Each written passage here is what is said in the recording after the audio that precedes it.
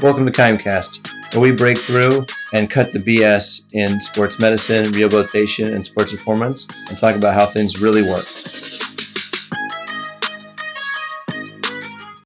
Welcome to Kimecast. I'm Tony Mickler with my crew, Evan Hauger, Aaron Crouch, Russell Dunning. Today we're going to take on what does the shoulder actually do, which is kind of an interesting topic, and we're going to dive into this at multiple levels. We got an interesting take on it. And I think a critical one at that. But before we get going here, Evan has some beverages to share. All right, so we are drinking. This is from Crooked Lane Brewery, which is in Auburn, California. So another semi-local look. This is called the No Hands West Coast IPA. It's a little strong. No hands. Can't disagree with the can design. It's got a nice color to it. Yeah. I don't know. Are those waves? Just comfort. Yeah. No hands. It's soothing. Is it a soothing beer? We're gonna find out. There's a lot going on. I'm kind of confused. Are you supposed to drink it without hands? Pop the top? Could you? These two are rowing a boat. I don't know what the value of that is, but they're using their hands. Actually rowing a can. It's interesting. We'll put a picture in the description here so you guys can see what we're talking about. Weird. Back to the shoulder. Yeah. Anyways. Back to the shoulder. So what does the shoulder actually do? So I think when we think about the shoulder, we certainly see this a lot in training. We see it a lot in rehab where we're doing certainly a variety of open chain exercises, and you know the classics.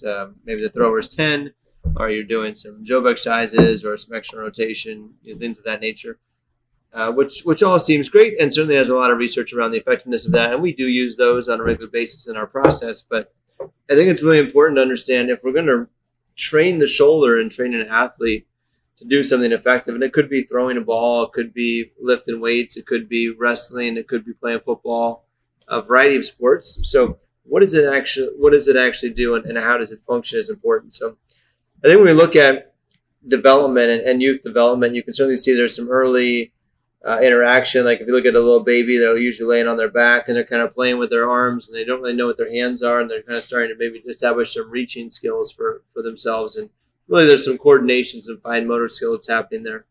But they really don't develop strength in their arm and control of their arm until they really turn over and they get into that oh shit moment of I'm on my stomach and I can't breathe and I got to push myself up to be able to see. And then they eventually get up into a crawl situation and they're on the move. And then before you know it, you're chasing them around the house, which Aaron is almost there. He's showing early signs of crawling, which I'm then... Early development. Well, with an elite athlete like yourself, you wouldn't expect anything less. I wouldn't expect anything less. He should have been running by now, 2.5 months in. Should have been running. It's odd to see.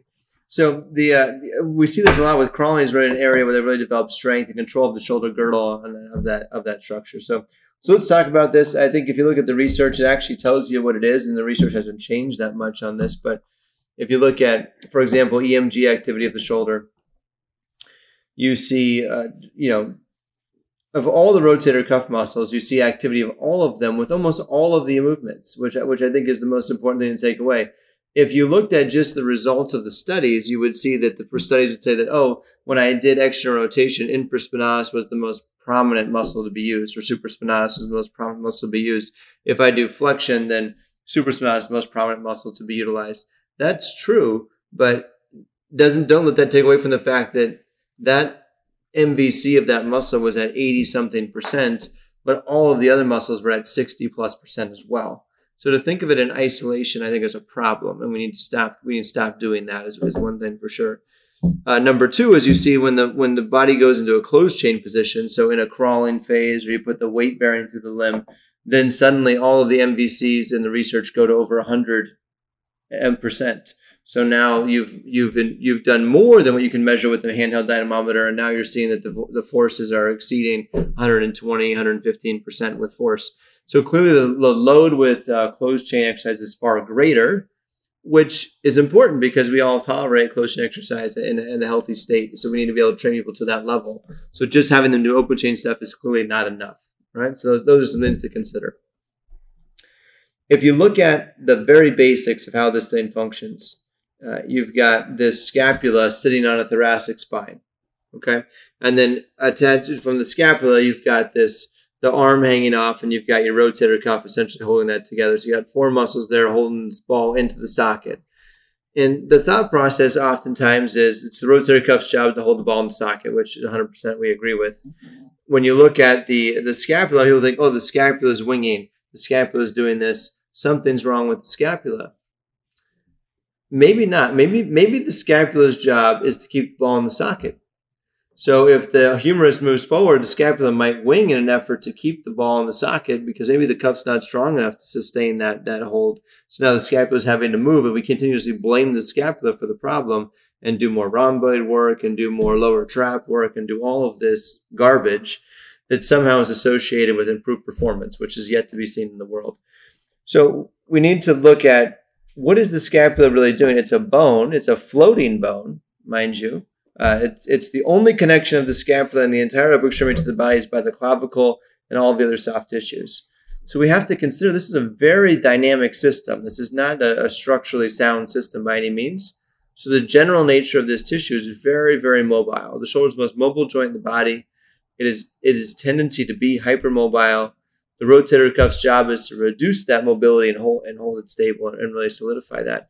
And then the rest of the process is really about kinetic linking. Can we take that rotator cuff, hold the ball in the socket, stabilize it, and then use the prime movers and the other muscles around the structure to really generate force and move the limb in some certain way, to move an object, maybe to move a ball or to move your body weight against the ground in maybe a push-up position or something else, or maybe in a combat maneuver like wrestling or something where you're using it to engage an object.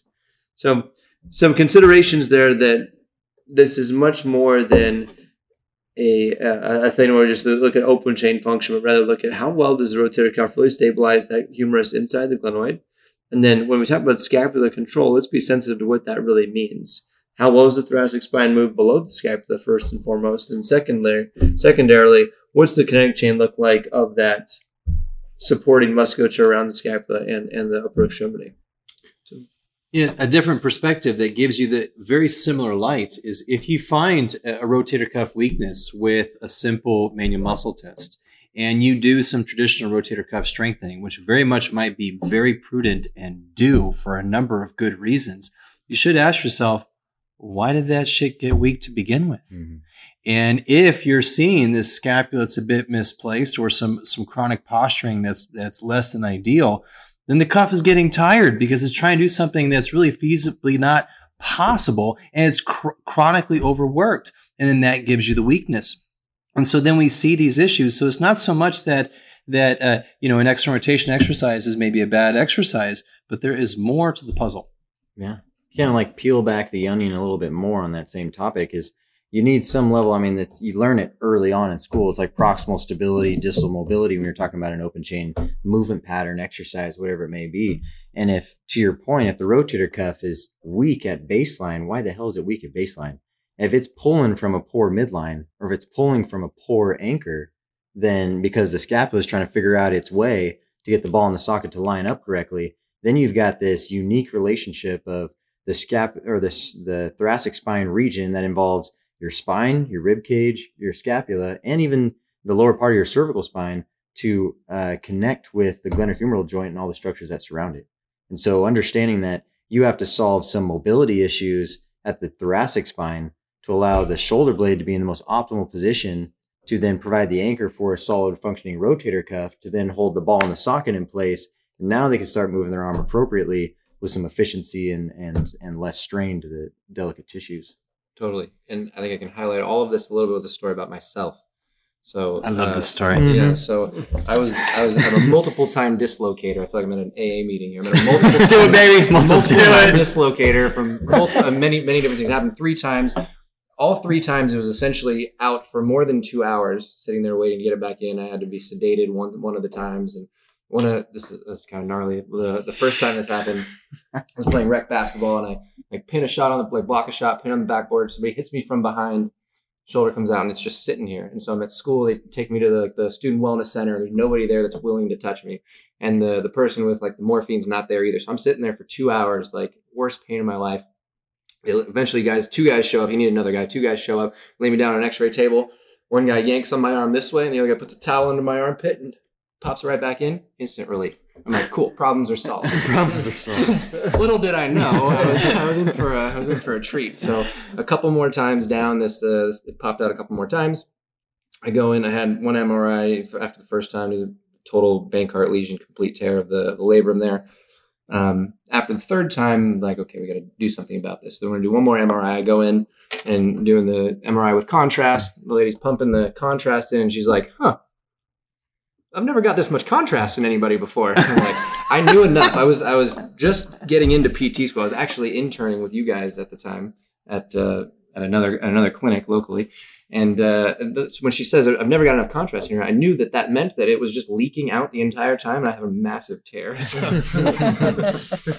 I get surgically repaired. They tighten the capsule, and I go through like my own kind of self-rehab process. And I got to a point where I was very strong in external rotation, prone Y, like I can do prone Y with the best of them. And I could do all of these things that were in that study that you're talking about. I had all of those components dialed. But I played baseball my whole life. I still couldn't throw a baseball without pain. I still couldn't put my arm overhead without pain. So there was still like a major missing piece. And it wasn't until I kind of had a better understanding of how the body worked that I went and figured out, okay, my thoracic spine doesn't move well. Let's start there. And then this bigger component of this idea, you guys have kind of all alluded to this, but I just term it dynamic stability, the ability to control the ball in the socket or centrate the humeral head in the glenoid. And I was shit at that. I was terrible at it. And we do a lot of drills that I think are somewhat not necessarily unique, maybe unique in the PT world, and closed chain stuff is great, but we can get more into this with some of the open chain things we do, like Turkish get-ups and arm bars and all of that. But that journey of creating better dynamic stability was phenomenal. I mean, I can't throw like I used to, but I'm able to throw pain-free, put large amounts of weight over my head, and extremely functional. How far can you throw right now? Well, I don't know. You were a liability on the softball field for a little bit. Sticking Evan at first base because he can't throw. In PT school, that's true. Actually, Yeah. I couldn't throw. And then we snatched for a long time and then opened up and I throw like a hose from shortstop. Yeah. It's great. Frozen rope. Yeah. Can we put some sound effects in it? Yeah. Did that upgrade your salary to on the softball field to go from first to short? No, from fourth to third in the batting lineup. Oh, I see. Yeah. Whatever's important to you. So, this is critical. So when you look at the function of this, and if you're doing with like a post-operative shoulder, of course you got to deal with the post-operative things and escort that tissue through the healing process over the first probably month, at least 4 weeks. But even then after that, and I would encourage you with all non-operative shoulder conditions, really check the thoracic spine first. So it's really critical that we check this thoracic spine. And the simplest way to do that is we look at thoracic rotation. So we do this through our pull-proof testing that we teach, is to do a quadruped thoracic rotation test and see how much does it move. And if the thoracic spine is limited in rotation, it's probably limited in extension as well. Both those are going to affect the scapula quite a bit. We are not going to be able to get this so sacred scapular depression that we speak of. You know, I can't talk to a clinician or even a strength coach who doesn't know about scapular depression. But I at the same time, in doing that, I don't really think they understand what they're saying. If the scapula is going to be depressed, you better have the thoracic spine out of the way so it can actually do the movement, right? And I think we miss that often. So let's make sure the thoracic spine moves well. If it does, my experience has been the scapula will do just fine, and it will do its job well. So thoracic spine move well, and then really stabilize that glenohumeral joint. So to do that stability part of the glenohumeral joint, it goes back to some things to really value. Obviously, you got to build some foundational strength here. So we do a lot of holds in this scenario, and I think this is an important foundationally to develop. So we believe in A's, Y's, T's, W's, but we really believe in holding them for periods of time. So body weight work, long holds, 30 to 60 seconds. Developing the endurance of these rotator cuff tissues to really stabilize and lock it in is critical. I like using some tubing drills as well. Same idea. Maybe a little bit. You start with tubing, you can add a little bit more speed of contraction, so we can get a little bit more of a faster concentric, but then still hold the isometric position for a few seconds, and then back out of it. And that'd be a similar thing, just going with basically A's, T's, and external rotation with that. We usually do an uppercut movement or a shoulder fly as well. So we do some varieties there that to really kind of develop rotator cuff control and a bit of endurance of the tissue. Once those things are mastered, then that's where we've really found the kettlebell to be a phenomenal tool to develop this approximation and this co-contraction, this stability, and kind of once you have that endurance in place, adding the bell and then building endurance to this actual added load is phenomenal. So we use a variety of armbar tools as well as a variety of the get up we think are both great tools to kind of develop the scapular control with the presence of rotator cuff activation. I think the bell does something really unique. It has this kind of two-faced demon to it, and I'm a big believer in suffering. You gotta work. you gotta work, and that can mean one of two things with the bell. You can make it hard. What's nice about the bell is it sits below your wrist. When it sits below your wrist and you grip it tight, it kind of becomes one with your arm. And you'll feel very stable with that load. So we get to load and put some pressure through the system. It is a pressure test to see, can you anchor down and own this weight? But then we go the opposite way. This is the yin and yang of it all. And the reason why I love it is now we go a lot lighter. We flip it, and what we call it a bottom-up arm bar, or a bottom-up get-up, or a bottom-up carry. And it becomes this really difficult thing to stabilize. And we use significantly less weight when you're doing a bottom-up. And then the goal is, can you steady it? So you can go from a motor control game to, with some inherent perturbation, because it's hard to control that mass that's elevated from your wrist by a few inches, to more of a strength game. So you got one tool that can really kind of split into two different worlds. And I love using one for activation and another one for some good old-fashioned strength load on the body. I think you alluded to something that I think people underappreciate with upper extremity development, and it's grip development. So grip development, it is correlated to proximal stability, at least its activation. So it's kind of like a concept called irradiation, is that if you can kind of engage the grip distally, you'll actually get more engagement proximally. And so with the kettlebell, there's the uniqueness about it, laying on the back of the wrist, is that it does require you to flex the wrist a little bit, use your flexors and everything else that's involved in your grip to stimulate a little bit more control, a little bit more engagement of some of the things that surround your glenohumeral joint and your scapular region.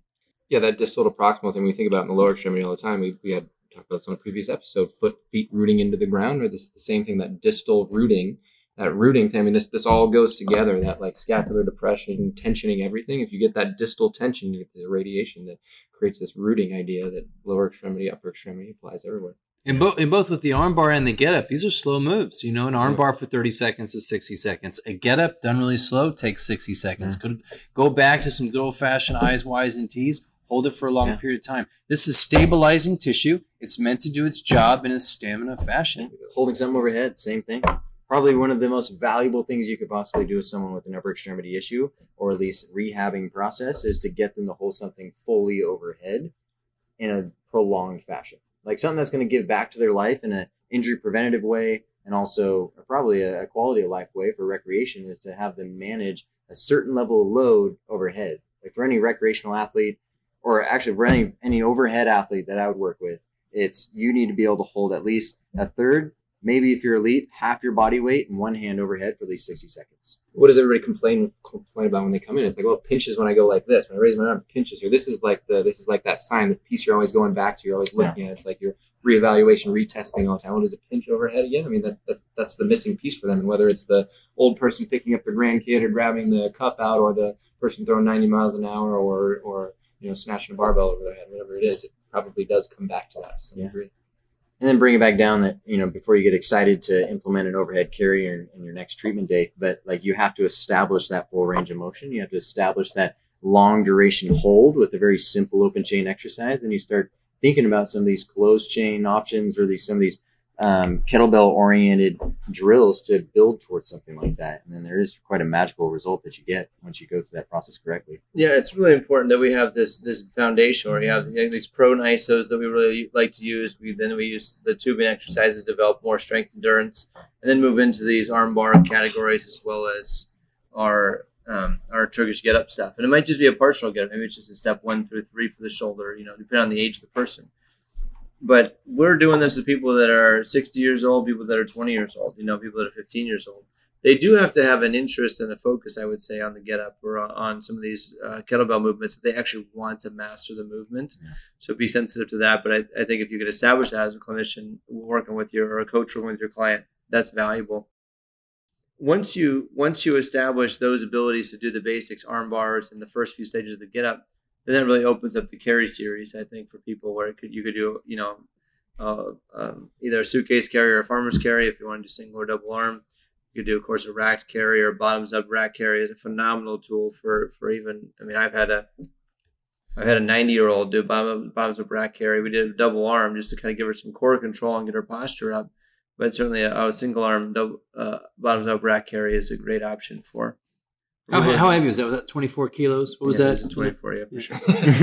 I made her buy a 15-pound kettlebell, and she hated me for it, but her kids loved me for it, and she used the damn thing, and she's doing well. She's still independently living at like 96 years old. So that's the key there, But the so getting them to do the carry series is great, and then eventually, we talked about some things here like snatch and some overhead things, and certainly you want to go overhead carry, then we want to go to an overhead press, always in a single arm fashion.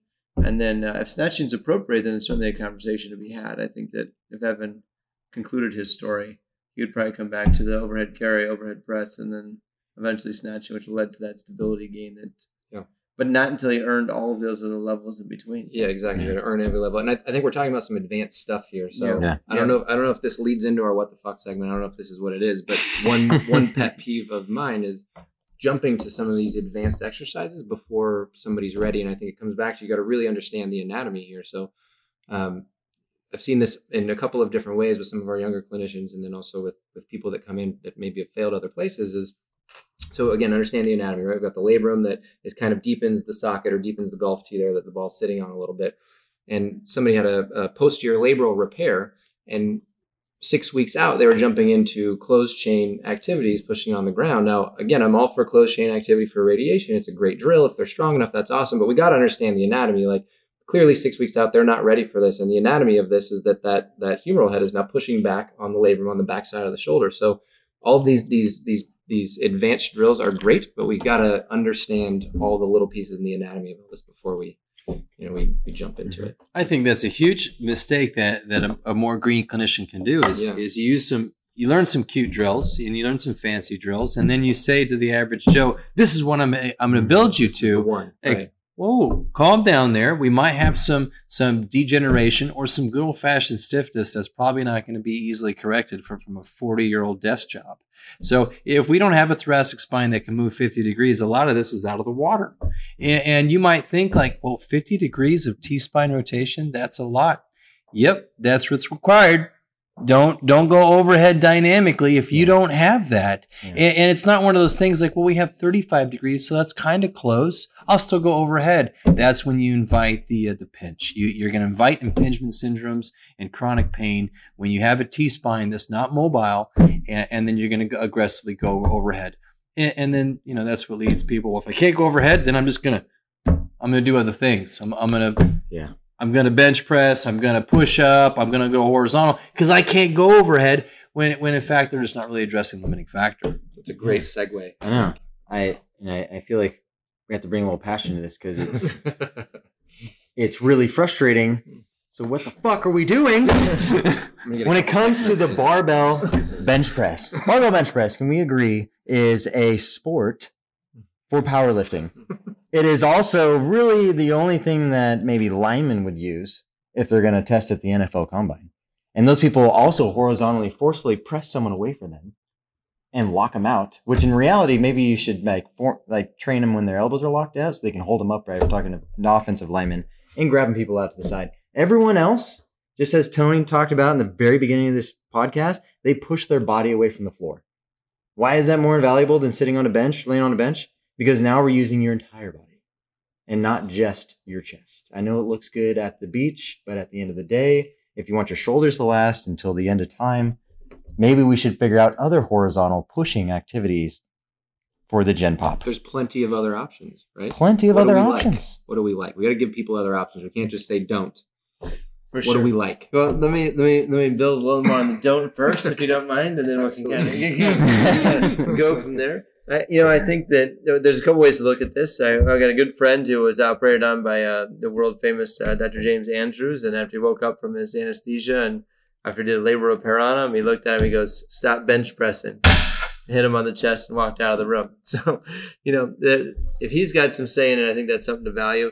I think that also for for us, we have to consider like what is the purpose of all of the bench work, and I think to build hypertrophy in the chest and hypertrophy in the body is great for football and sports where more muscle mass is absolutely critical.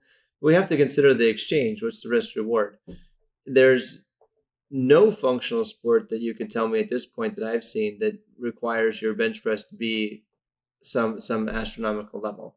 It's push-ups are great, but to bench press, 300 pounds or 250 pounds or starting to push those levels up higher and higher, at what cost is really the question that we're trying to say, right? At the end of the day. Now, we all agree that bench pressing body weight sounds great, sounds reasonable, it's very good. But at some point when you're pushing into the level, you're actually going to increase your risk of other anterior arm issues. You're going to see certainly rotator cuff issues long term. You're going to see biceps issues in the short term. But we see it tremendously. So it's just something to consider, like, why are we really doing it? And it's a good question to always ask is like, why are we doing what we're doing? What's the purpose behind this? So what are alternate options to Evan's point? Obviously the push-up stuff we love. We really look a lot at, like to Aaron's point on stabilization with the arm and extension. If I'm a human and I'm going to generate force and I want to push something in front of me, it's not likely that I'm going to start with my arms bent and push it away. If I want to push like something heavy, like a sled, for example, or some weight, or push a car, for example, I'm not going to start with my arms bent. The second my arms are bent, I've lost the battle. So my arms are going to be straight, and my legs are going to do all the work because my brain knows that my chest and my anterior line is not that's just not strong. That's not where your body puts its force.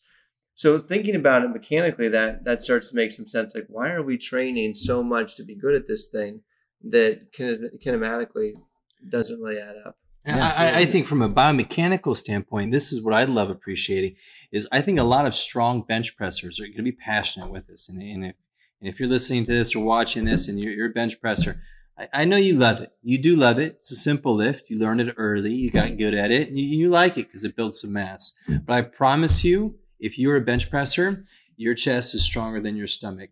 Yep. Now you're a lopsided mess. If you have more distal strength than proximal strength, you're a lopsided mess. It doesn't work. The body can't work like that. And so that goes back to the plank. What's the limiting factor when people plank? It's usually their stomach. They can't hold it together. And if you were to load that plank, think of just stacking a lot of weight right on you. Not that I recommend that because that'll cause potentially another different kind of injury. But if we really load that really heavy, you'll find that the middle of your midsection is a limiting factor. It's not your chest. It's not the shoulder. This usually is actually quite strong if you're a good functional athlete, but it's the midsection that's the issue.